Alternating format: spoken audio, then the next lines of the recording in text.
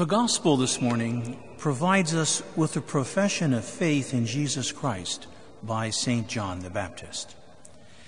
St. John proclaims that Jesus is both the Son of God and the Lamb of God who takes away the sins of the world. This comes at the very start of the Gospel of St. John in chapter 1, just following the prologue with its theology of the pre-existent Word of God, creator and author of life, with reference to the creation account in the book of Genesis and the hostility between darkness and light, referring possibly to the original sin of Adam and Eve, with an allusion to the dwelling of God in the midst of his people during the Exodus, and as God's ever-abiding covenantal love with his people and the new manifestation of his covenant in the person of Jesus Christ. The Baptist's profession of faith occurs immediately before the wedding feast of Cana, one of the divine theophanies recently celebrated at the Epiphany during the season of Christmas.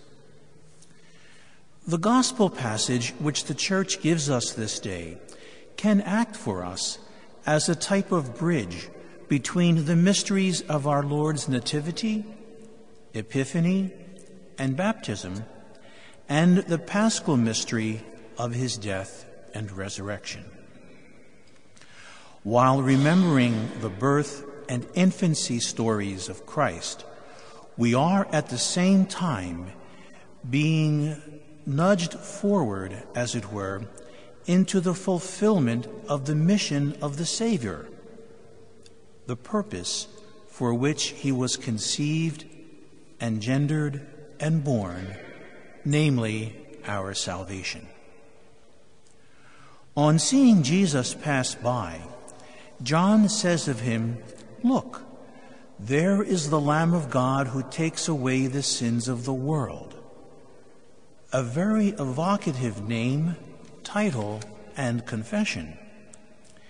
This puts us in touch with the image of the suffering servant in the prophet Isaiah and the image of the paschal sacrificial lamb of the Exodus.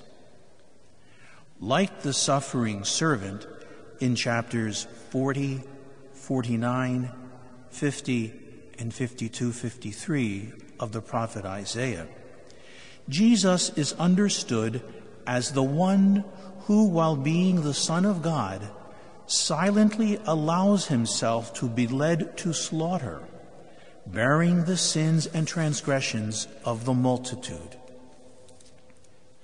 The Lamb of God, symbol of Israel's redemption at the Passover from Egypt through the sojourn in the desert for 40 years, on the way to the Promised Land, a land flowing rich with milk and honey, this Lamb of God is Jesus Christ.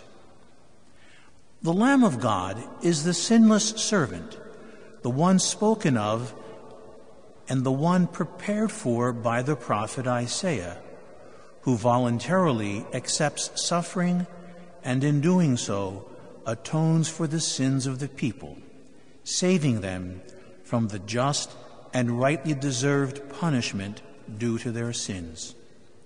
This Lamb of God is Jesus Christ.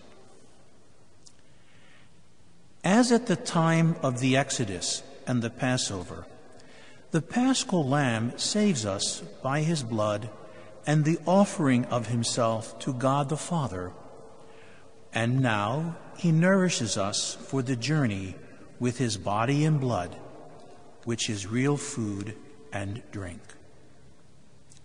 When St. John proclaims Jesus as the Lamb of God, he calls to mind images of the Exodus and the Passover, calling our attention to the tenderness, the love, the mercy, and the grace of God for his people of the covenant. Images of the suffering servant implicit in the Lamb of God designation, bring reflections on the sojourn in the desert prepared for by God's chosen precursor, as well as the image of a shepherd, ultimately the Good Shepherd of St. John's Gospel, the ingathering of all the sheep, both Jew and Gentile, and the ultimate victory, vindication, and glorification of the Lamb.